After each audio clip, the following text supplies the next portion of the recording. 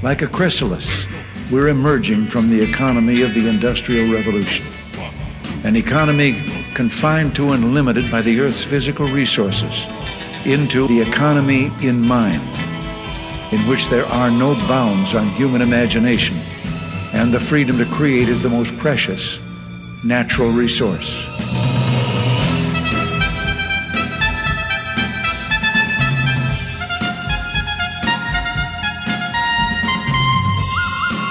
Welcome to the Soul of Enterprise, Business in the Knowledge Economy, sponsored by Sage, transforming the way we think and work so organizations can thrive.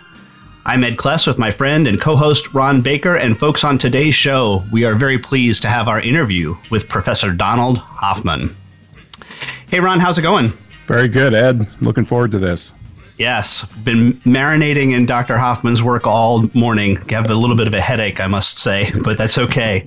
We'll somehow persevere through this. Let me get the introduction done and over with so we can get right to the content here.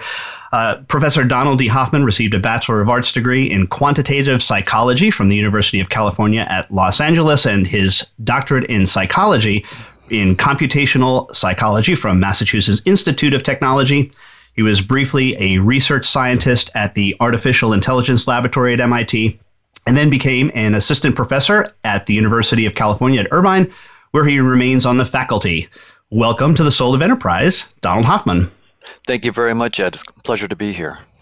So I have to give you the quick background story about how I came across your work. I'm almost certain that it was a reference that another one of our guests, Rory Sutherland, who is the vice chair of Ogilvy and Mather, made to a TED Talk that he saw you give.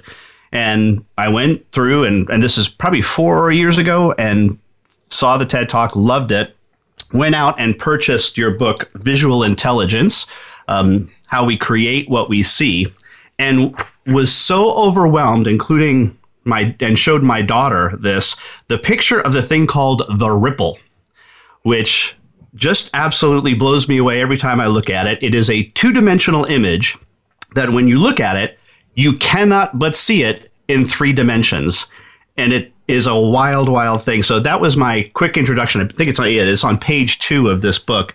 But I want to ask you a little bit about, where did you come across this ripple? What's the background story about how you got to this visual intelligence piece before we get into the newer work of yours? Well, at MIT, I was working on visual perception, and we were doing this both from cognitive neuroscience point of view, so how does the human brain work and how does human vision work, but also from a computer vision point of view. So that's why I was in the artificial intelligence lab. And so there was a wonderful team at MIT that had been brought together, a large part by David Marr. And so we were actually building computer models to actually do robotic vision and studying the human brain and human perception to see what was going on there. So it was tremendous fun. And so these kinds of examples were all over the place. That ripple was just one of many, many examples that the whole crew were thinking about and studying. Because the whole point is that the visual system, your eye is like a camera. It only takes a two-dimensional image. So you have 2 cameras, 2 eyes, getting flat images. And that means that anytime you see depth, you are creating all the depth that you see. And it turns out to be non-trivial how you do that. We have to use all sorts of computer algorithms in our computer vision systems that take flat video images coming into video cameras and to create a 3D model of a world to drive a car, for example, right? If you're going to see in 3D from flat images, you have a lot of work to do, and you better do it right because you don't want to crash the car into a wall. No, that would be very bad. But that's true. So the image that's the ripple, a computer would just see that as a 2D image because that's what a computer does, at least initially, right? Right. It would even see it as a 2D ripple. It would only see it as ones and zeros, right? Or numbers for the brightnesses of various image pixels. So to even go from pixels to 2-dimensional contours is a non-trivial move in and of itself. And then you have to go from 2-dimensional contours to a full 3-dimensional image. And so this led your work on visual intelligence, and then your later work gets you to the case against reality, which is where I think we want to spend most of our time talking to you about on this. And I guess before we start to get into the details of it, what was the the transition like? So you went going from visual perception, then all of a sudden ideas of consciousness came into being. I'm trying to make that connection. Right. So the connection was that it became very clear that a vision system is constructing three-dimensional objects, is constructing the three-dimensional world that it sees. And when I began to work on the mathematics of it, it began to become clear to me that even though most of my colleagues, and myself included, had thought that these constructions that the visual system makes, we thought that they're reconstructions of the truth, so that there's a real 3D world out there with real objects and colors. I see an apple over there with a 3D shape.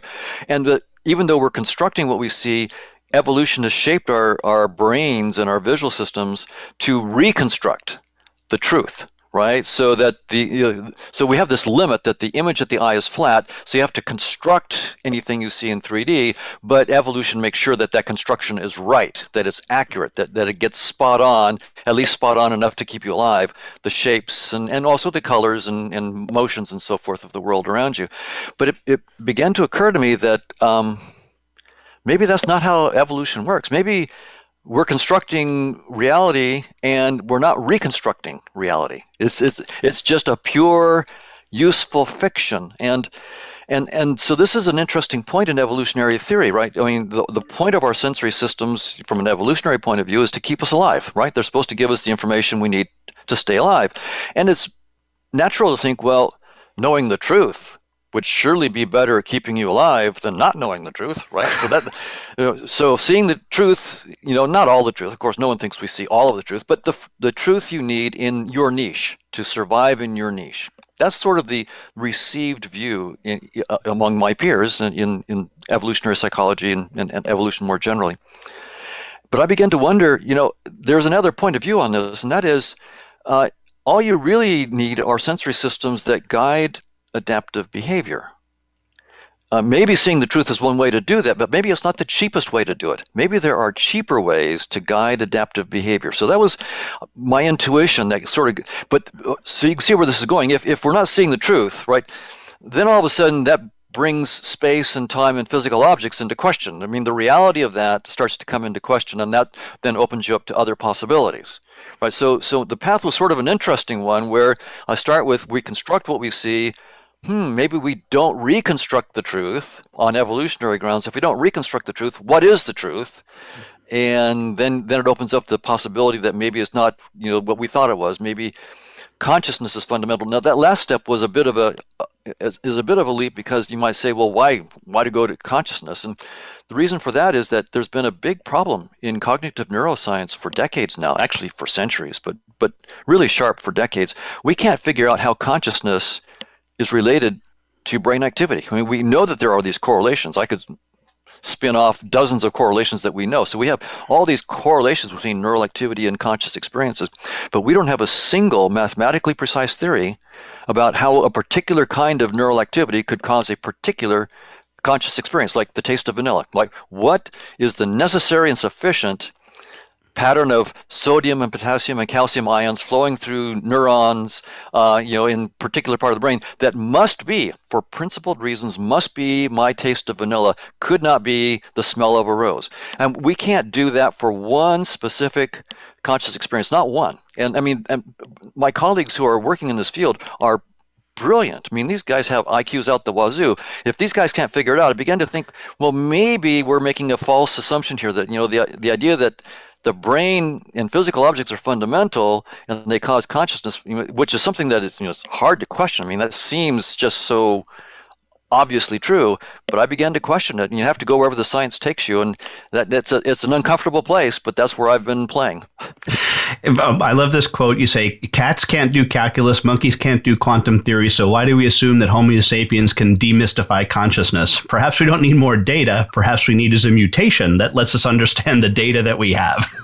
That is certainly a possibility. It may be that we're not equipped. Evolution, from an evolutionary point of view, we have the concepts we needed to stay alive. And, the most gifted teacher could never teach, a monkey quantum mechanics. no matter how good you are as a teacher, there just aren't the concepts in the monkey to do that. So maybe this problem of how is consciousness related to the brain, something that's beyond Homo sapiens' ability to reason about it. So, I mean, that's a possibility. I don't want to go there right now. I would like to give it the good old college try and say, maybe it's not because we're stupid. Maybe we just made a really simple false assumption, like that brains cause consciousness or physical systems cause consciousness. Maybe we just reverse the arrow. If we start with a mathematical model of consciousness and show how space-time and what we call physical objects arise in that direction, then maybe we can solve this problem. But we'll see. You have to do the work. Perhaps one of the more bizarre things that I came across after reading your work that at least made me stop and go, huh? And maybe there's nothing to this, but there was a position that was put forward that said, perhaps people with advanced autism are an evolutionary step forward in their ability to process some of this stuff. I was like, when you hear that initially, like, that just seems ridiculous. But I guess it's theoretically possible that they are just perceiving things differently than we are. Absolutely. And there's a whole class of people with a sensory adaptation that's called synesthesia. And so these people have perceptions in multiple senses of what we only experience in one sense. So, for example, to be concrete, one guy, everything that he tasted on his tongue, he would also feel with his hands in 3D as an object. So the taste of mint on his tongue felt like a tall, cold, smooth column of glass right in front of him, like a couple feet in front of him. He could put his hands on it in 3D. He could feel the cool, small column of glass, and he could feel the weight of it. And every taste had a different touch. Angostura bitters felt like a basket of ivy. Caro syrup felt like a box of BBs, that he could put his fingers in the BBs. And so from an evolutionary point of view, there's no such thing as the right sensory system or the directed mutation that's supposed to take the species to new levels. There are these random mutations, and some of them may accidentally help you, and others may more likely hurt you. And so it's not in that sense a directed mutation. There is a notion of directed mutation where perhaps the parts of your genetic system that need to be more flexible in a certain problem will be more open to mutations, but it's not directed mutation. Even those mutations in that area are random. So yeah, but absolutely, you're right that there are all these mutations, and our sensory systems are not done. We're in the process. 4% of our population have synesthesia. So that's a lot of random mutations going on there. Sure. Wow, this is just fascinating stuff. Thank you, Professor Hoffman. We are all at our first break already. I can't believe it. The time is flying by. I want to remind our listeners that you can contact Ron or me by sending an email to asktsoe@verasage.com. The website is The Soul of Enterprise, where you can see show notes to our previous 300 plus shows and as well as previews to upcoming shows. But right now, a word from our sponsor. Become our friend on Facebook. Post your thoughts about our shows and network on our timeline. Visit facebook.com/Voice America. Sage provides accountants with compliance, reporting, and analytic solutions to do more for their clients. These solutions include education programs such as the Sage Accountants Network Client Advisory Service Program. This program delivers the tools to create, package, price, market, and deliver additional services to clients, increasing your profitability and delivering more value to your clients. Let Sage help you grow your business by visiting sageaccountantsnetwork.com. Have you ever read a book that changed your life? I sure have. Have you ever listened to an advertisement for a book so many times that you question the existence of God? Me too. Hello, I'm Greg Kite. I recorded the advertisement for Ron and Ed's book, The Soul of Enterprise Dialogues on blah, blah, blah, whatever. And 4 years later, we're all tired of it, especially me.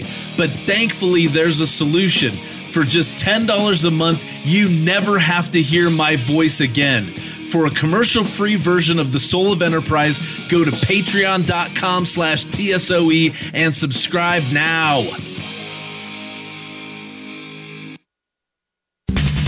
We're always talking business. Talk to an expert. Call now toll free 866-472-5790. That's 866-472-5790. Voice America Business Network.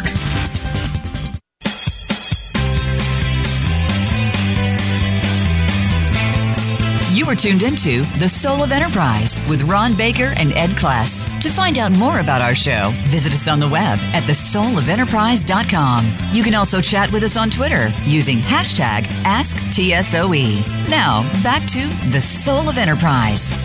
Well, welcome back, everybody. We're here with Donald Hoffman, the author of The Case Against Reality, Why Evolution Hid the Truth from Our Eyes. And Don, as we were talking about during the break, this book just really makes you think, but I love some of the metaphors you use, like the email on your desktop. It's there to hide the truth from you, but help you do useful things. And you say that's what evolution has done. And then you wrote this, you said, the truth won't make you free, it will make you extinct. And that's kind of where you begin to talk about the fitness beats truth theorem. Can you explain that? Yes. So it's very intuitive for us to think that seeing the truth should be a help in survival, that those of our ancestors who saw reality more accurately had a competitive advantage over those who saw reality less accurately in all the basic operations of life: feeding, fighting, fleeing, and mating. And so the ones who saw more accurately had a better chance of passing on their genes, which coded for the more accurate perceptions. And so as a result of that, we would expect that we're the offspring of those who saw more accurately in each generation. And so we see pretty accurately what's out there. Not all the truth, but the truth that we need. So when I see an apple and I see its shape and its color and it's 2 meters away from me, that's because there really is an apple. It really does have that shape and it's really 2 meters away from me. And that's the truth. And that would be true even if there were no creatures there to perceive it. So that's the normal intuition. It was my intuition as well. I mean, that's the way it seems. But it turns out when you actually look at the math, so the nice thing about evolution by natural selection is that in the 1970s, a British mathematician named John Maynard Smith turned it into mathematics. It's called evolutionary game theory. So we don't have to actually wave our hands now about what evolution says and say, I think this, we have to look at hundreds of animals and see what happens. No, we can actually look at the mathematics and run simulations and look at theorems and proofs. And so that's what I started with a couple of graduate students of mine, Brian Marion and Justin Mark, back in around 2009. We ran hundreds of thousands of simulations just to see what would happen. And what we found was that those creatures in our simulations that saw the truth weren't out competing the creatures that saw none of the truth, that were of equal complexity, and were just tuned to the fitness payoffs. And we can talk about what fitness payoffs are. But so that made me think there's a theorem here. And so I went to a mathematician, Chetan Prakash, and we worked on it together, but of course he's the math genius, not me. And we came up with a couple of theorems that Chetan proved, and they've been published now. And the bottom line is this: the probability is zero that any sensory system of any creature tells it any aspect of the true structure of the world. Probability is zero. Our sensory systems have evolved to keep us alive, full stop, not to tell us anything about reality. And just like you said, if you have a desktop interface on your computer where you're, say, crafting an email, and the email icon on your desktop is blue and rectangular in the middle of your screen, does that mean that the email itself in your computer is blue and rectangular in the middle of your hard drive? Of course not. I mean, anybody who thought that completely misunderstands the whole point of the desktop interface. It's not there to show you the truth, which in this metaphor would be the voltages and magnetic fields and the circuits and the software. It's there explicitly to hide the truth. If you had to toggle voltages to craft an email, good luck. No one would ever hear from you.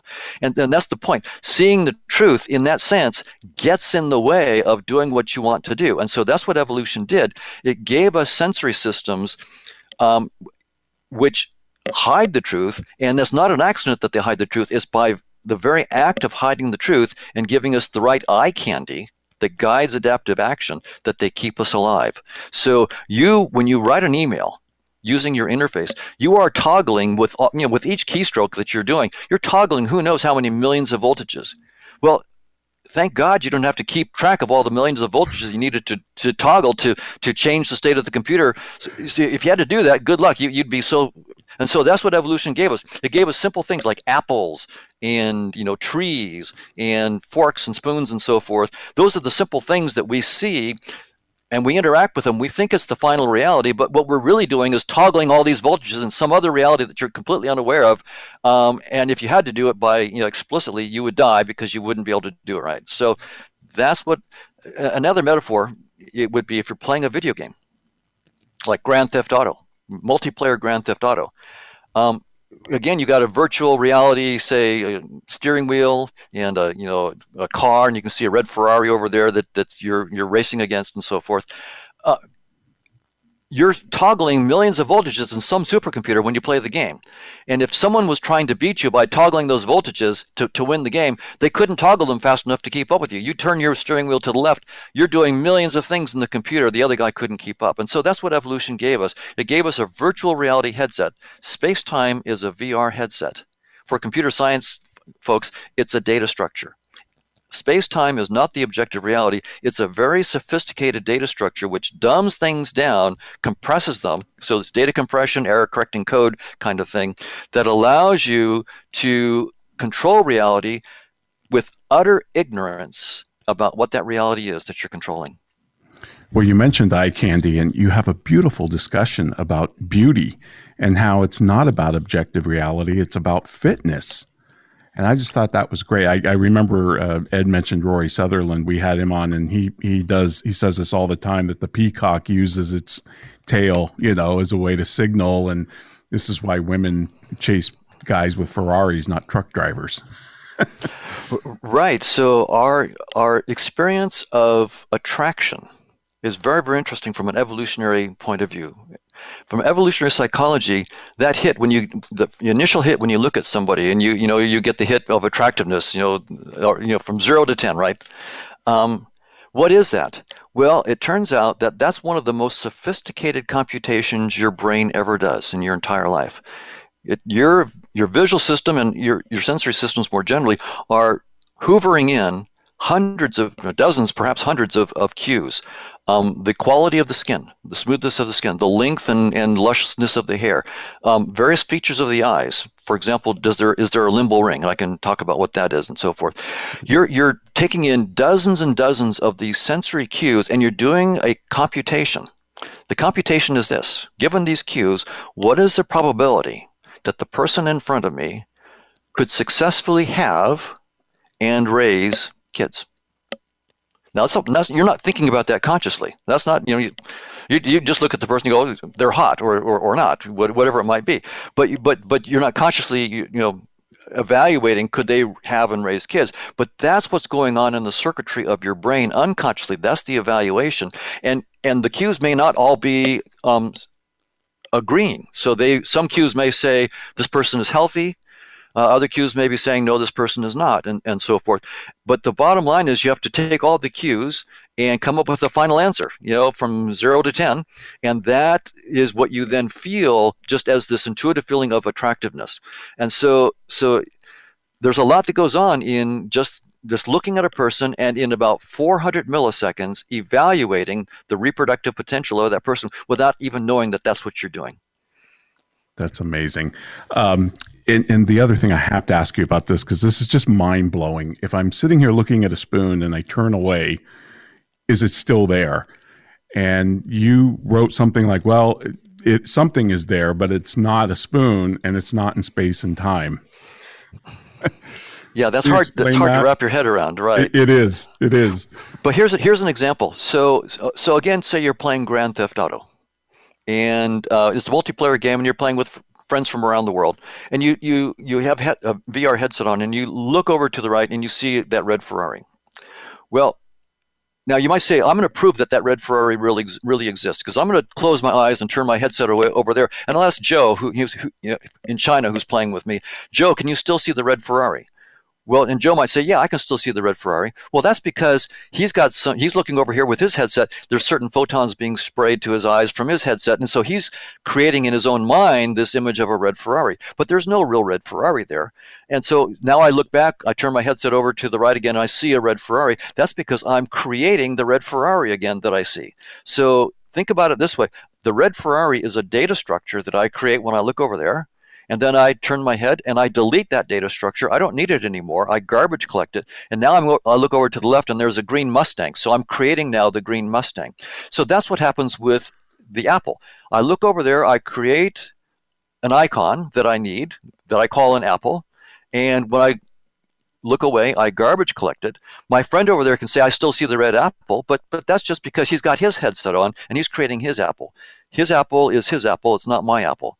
And that's why he still sees an apple. So if you think, by the way, all my ideas that I'm talking about here, if you think about them in virtual reality, you will get the right intuitions. And that's the big shift. We thought that space and time and objects that we're seeing, we were embedded in the truth.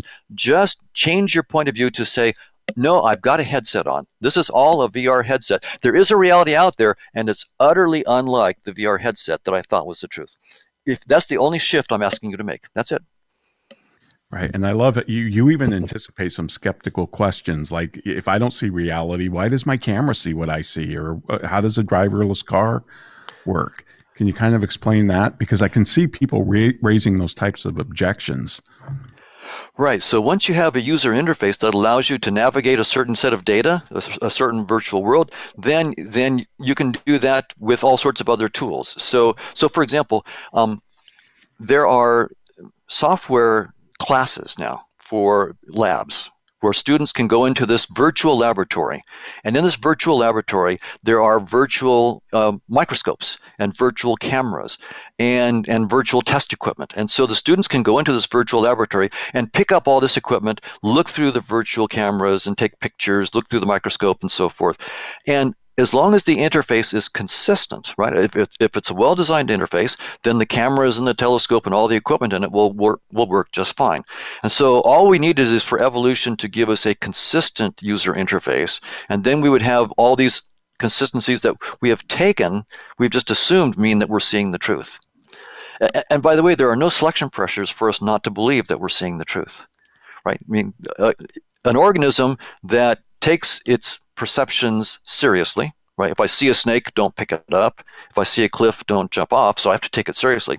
If I also take my perceptions literally, that there really is a snake there. Not only do I have to think about the snake as it could hurt me, but the snake is real. Well, that's perfectly fine. And there's no selection pressures for us to recognize that we're not seeing the truth. As long as you act correctly, if you believe what you're seeing, then you're fine.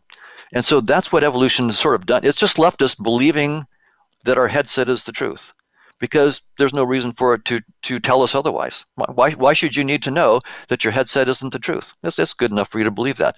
And frankly, it's so counterintuitive because, evolution hasn't shaped us to think otherwise. Don, this is great. Well, we're up against our break, but this is like being in a graduate seminar. I really appreciate this. And folks, I'd like to remind you, if you want to contact Ed or me, send us an email to asktsoe@verisage.com. Check us out on patreon.com/TSOE, where you can subscribe to our show. And that is now sponsored by 90 Minds. It's a matter of mind. Check them out at 90minds.com. Now, a word from our sponsors.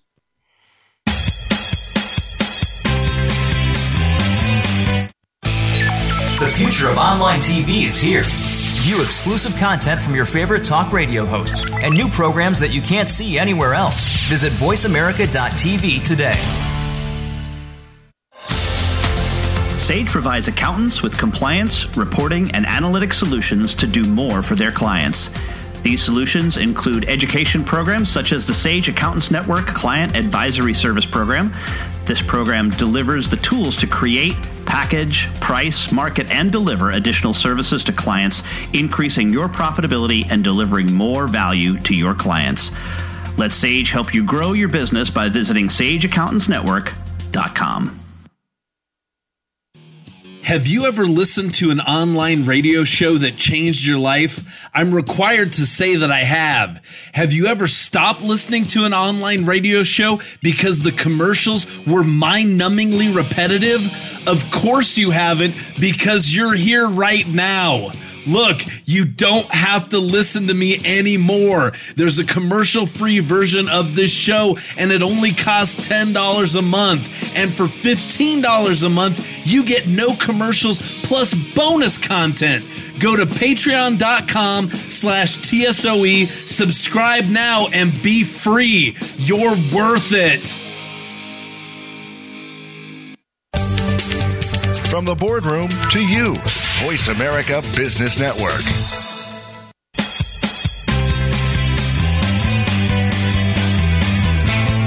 You are tuned into The Soul of Enterprise with Ron Baker and Ed Kless. To find out more about our show, visit us on the web at thesoulofenterprise.com. You can also chat with us on Twitter using hashtag AskTSOE. Now, back to The Soul of Enterprise.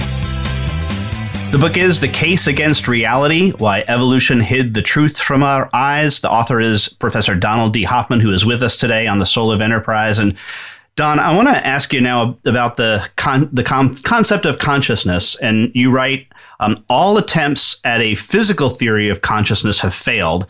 They have produced no scientific theory and no plausible idea of how to build one. The failure, I think, is principled. You simply cannot cook up consciousness from unconscious ingredients. Yes, this is what's called the hard problem of consciousness by my brilliant colleagues in cognitive neuroscience and philosophy of mind, and also computer science. And the problem is this. First, by consciousness, I just mean something very simple, like your experience of the taste of chocolate, or the feeling of a headache, or the smell of a rose. So nothing exalted, exalted states of self-consciousness, just something that I would imagine a mouse smells cheese and can taste cheese. It has conscious experience of cheese. The question that we're facing, the technical question, is we would think that brain activity, for example, somehow causes our conscious experiences. That's the standard view.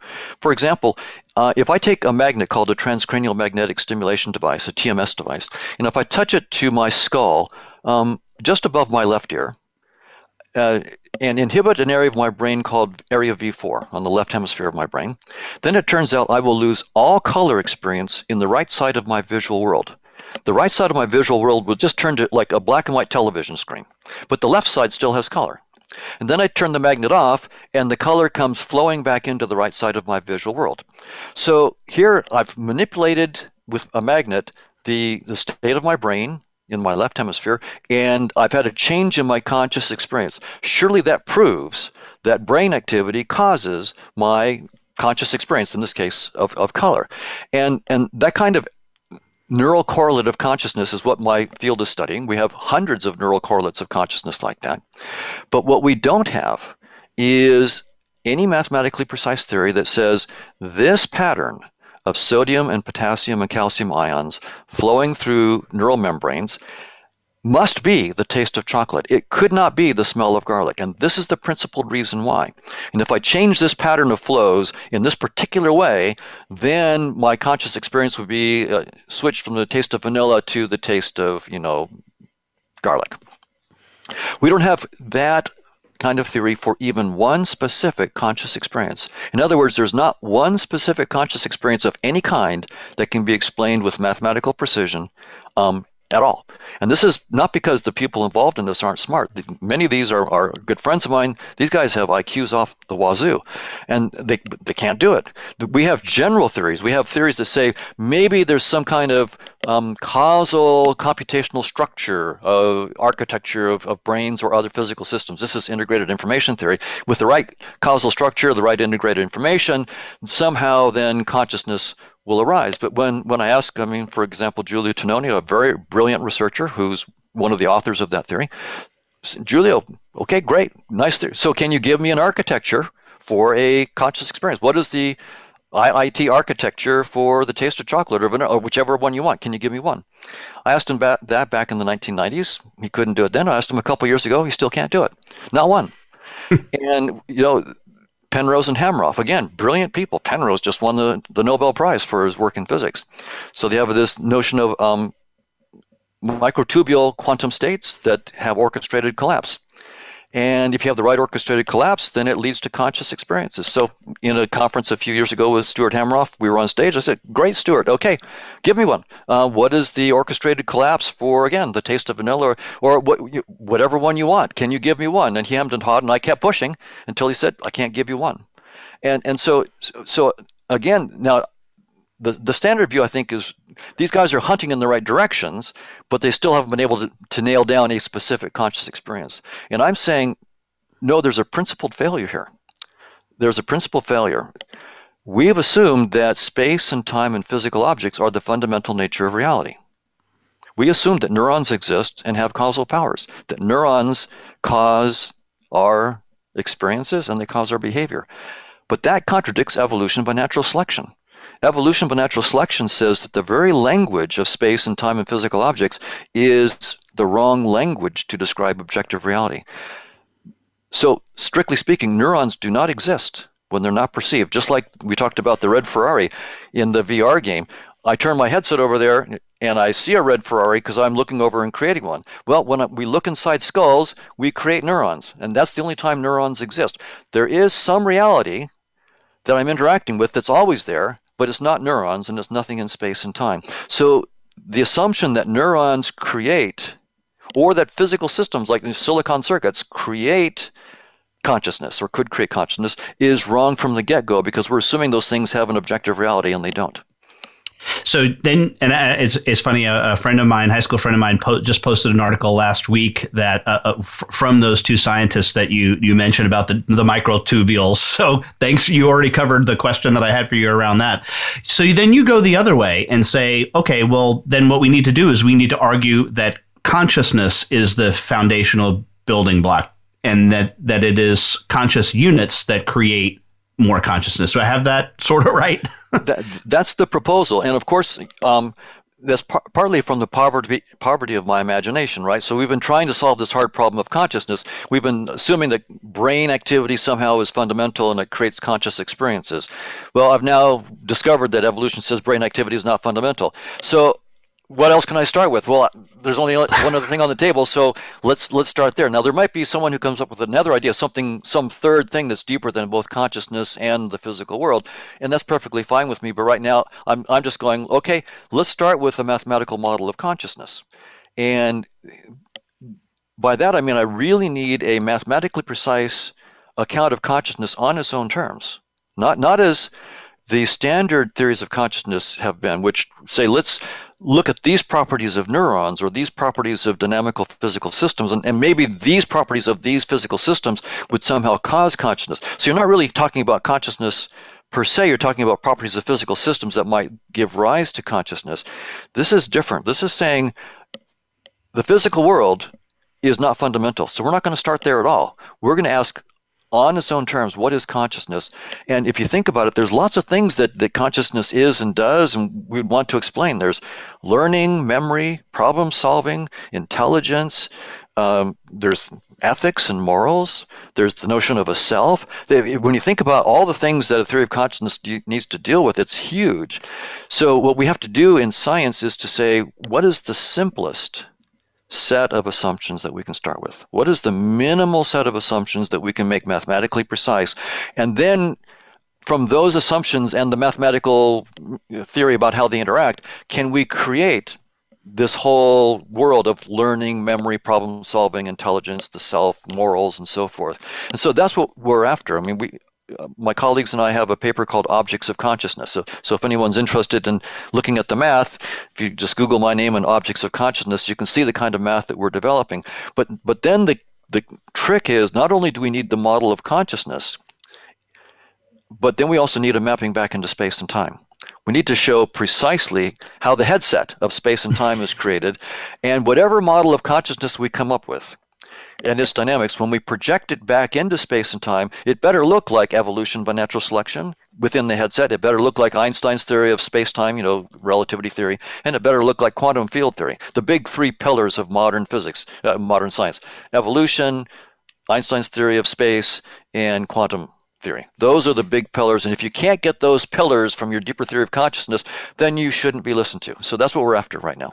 And again, the book came out about 2 years ago. At the end of the book, you mentioned that you're starting these calculations with your team. I assume that since you're still talking to us 2 years about it, you haven't falsified it yet. Is that? Well, we're still working on it. We're trying to actually show how we could predict things called scattering amplitudes from a theory of consciousness. And I'm not saying we're not going to do it next week, but we're working on it. And scattering amplitudes are physicists shoot particles together at very, very high speeds. Like they'll shoot protons near the speed of light in opposite directions coming at and hitting each other. And then when they do it just right, the inner guts of them, like the quarks and gluons, smash into each other and particles go flying out. And the scattering amplitudes are just the probabilities for various kinds of, 2 gluons hit each other, 4 gluons go spraying off in these angles. And that's the big data that really has to be predicted in physics. And we're trying to go there, not because I'm terribly interested in scattering amplitudes per se, but because from the physics point of view, it's the simplest kind of data that we would have to explain to actually show that we're on the right track. So that's what we're after. We're trying to start with the dynamics of conscious agents and pull the thread from consciousness into the headset and actually predict scattering events. Then we can try to climb up. I mean, physics is easier than chemistry. Chemistry is easier than biology. Biology is easier than neuroscience. Eventually, we want to understand neuroscience, but we have a long way to crawl our way up, and we're going to start with the physics. So we're working on it. I just spent this morning talking with one of my mathematical colleagues, Chetan Prakash. We're working on specific technical issues of trying to make this thread go all the way through. Well, I've got only about a minute left with you, and want to ask you what might be a deep question. And if it's out of bounds, please let me know. Has your research and work changed anything any way you think about the divine in any way?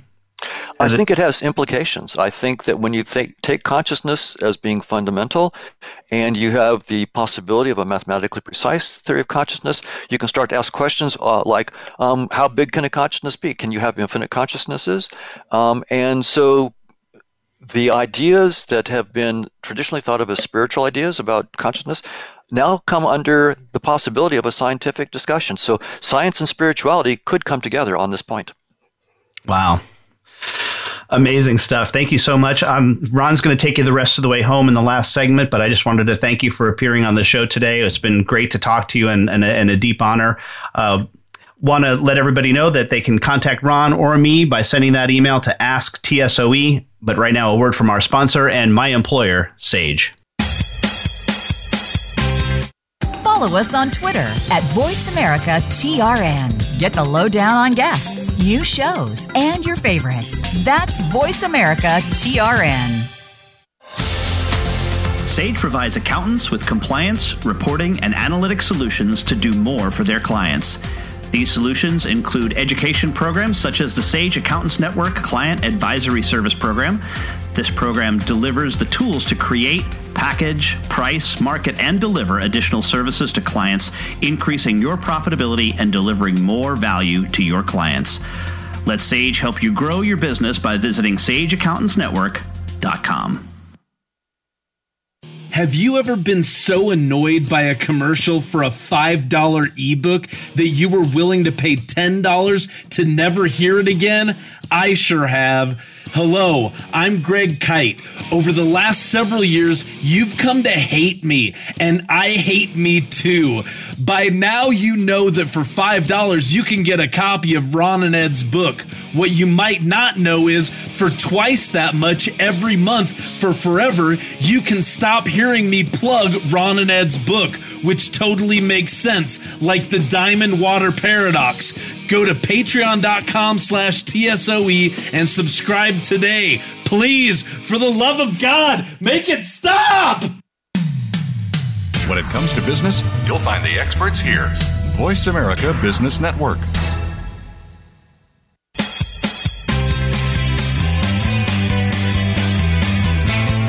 You are tuned into The Soul of Enterprise with Ron Baker and Ed Class. To find out more about our show, visit us on the web at thesoulofenterprise.com. You can also chat with us on Twitter using hashtag AskTSOE. Now, back to The Soul of Enterprise. Well, welcome back, everybody. We're here with Donald Hoffman, the author of The Case Against Reality, which we highly recommend. I think it was Ed's #1 book from last year. And Don, I wanted to ask you on this consciousness topic, you seem to be fairly optimistic or believe that we can AI create real consciousness? Yes and no. It depends on how you're thinking about the whole problem. So the standard way of thinking about it is that, again, space-time and matter are fundamental. And if you have the right complexity in matter, the right kinds of circuits with the right kinds of computational structures and so forth, that somehow you'll get the right kind of complexity in those circuits and consciousness will emerge. And this is, again, part of the view, for example, in which we say that we know that machines can be conscious because the brain is a machine. The brain is a carbon-based machine. And so here we have a concrete example of a carbon-based machine that's creating consciousness. So why shouldn't a silicon-based machine also create consciousness? And the reason as we've talked about, I think that that's not right is that the very language of space and time, according to evolution by natural selection, the very language of space and time is the wrong language to describe objective reality. Whatever it is that has true causal powers is not in space and time. So physical objects like neurons and circuits and software are a useful hack that we use to manipulate the world, but they're not themselves the ultimate nature of reality. So if we're thinking about AI and consciousness in the framework of somehow AI will somehow give rise to consciousness as an emergent property of these pre-existing physical systems, then I think that whole way of thinking about it is just wrong. On the other hand, if we think about space and time and physical objects as our headset, and our headset gives us access, portals, as you might say, to consciousness. So, for example, Ron, I'm, through Zoom, I have a picture of you on my screen, and so it's not you, and it's not your consciousness, but it is an interface that I'm using, and that interface has given me genuine access to your consciousness. I mean, if you look at me, if you look disgusted, I could tell that you're disgusted. If you look happy, I can tell that something about your consciousness. So my interface, my headset, has given me a portal into your consciousness. So that changes how we think about the AI consciousness question.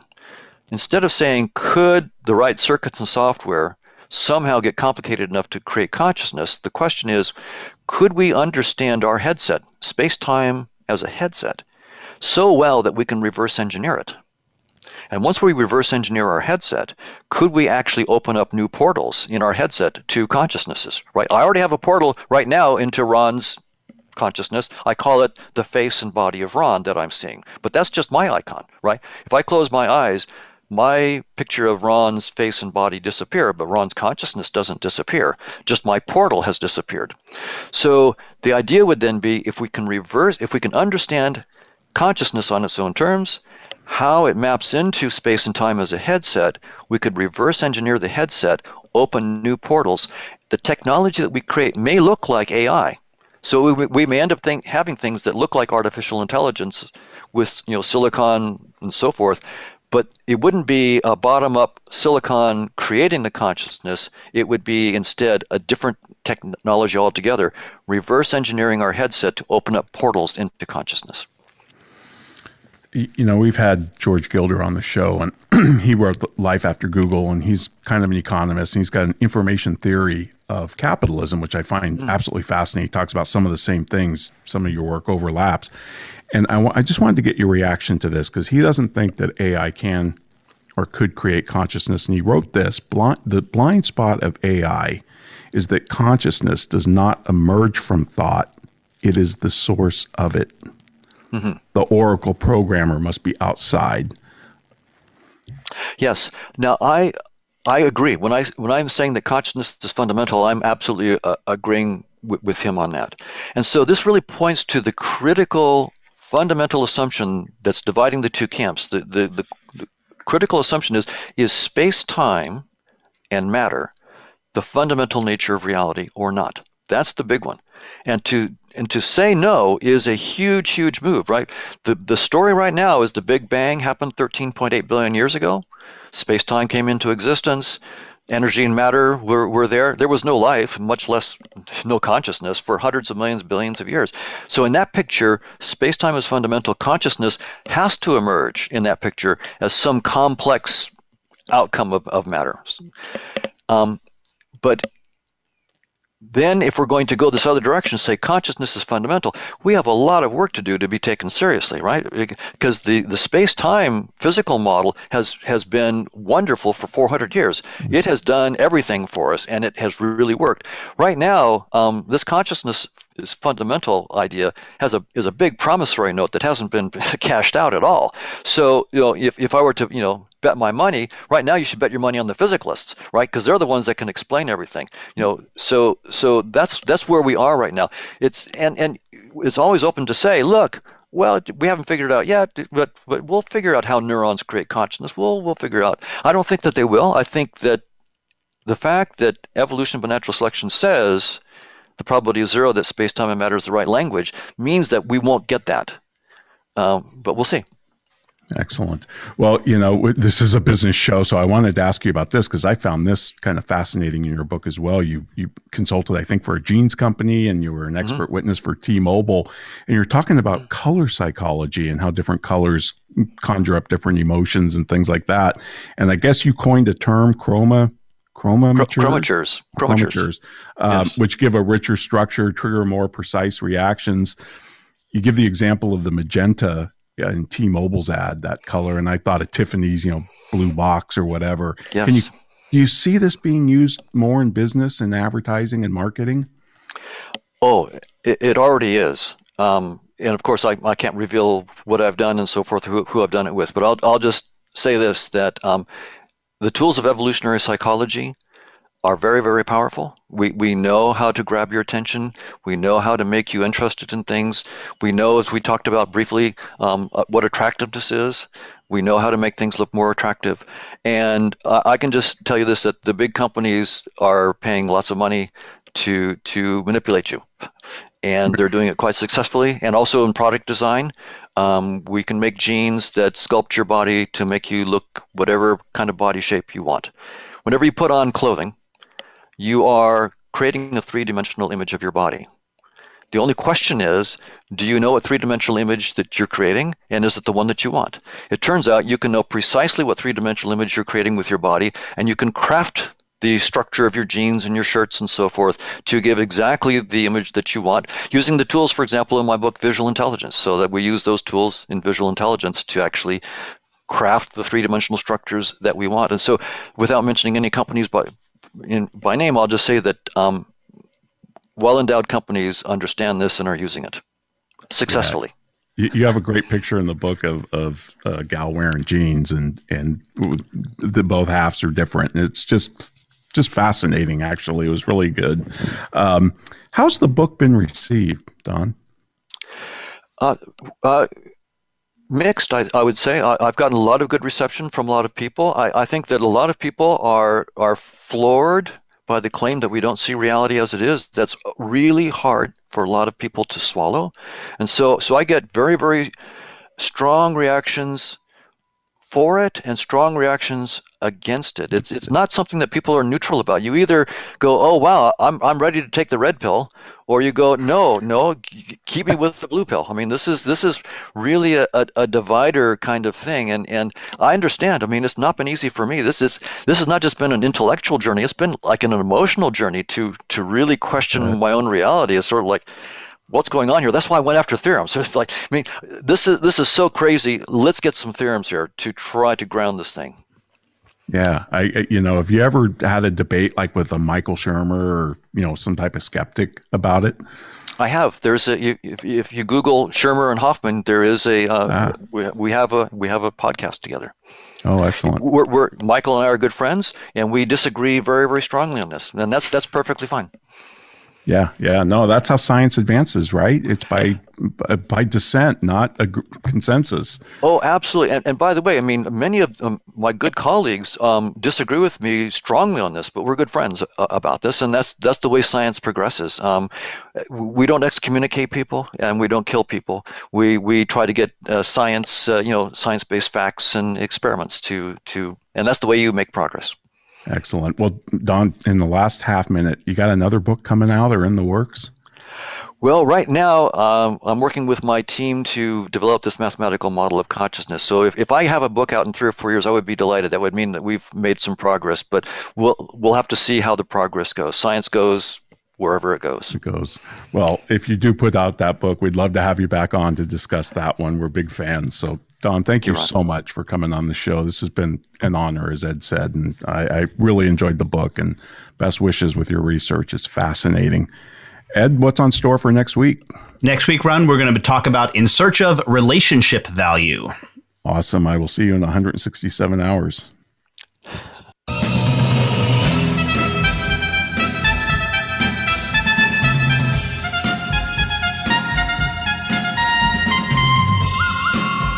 This has been The Soul of Enterprise, Business in the Knowledge Economy, sponsored by Sage, transforming the way people think and work so their organizations can thrive.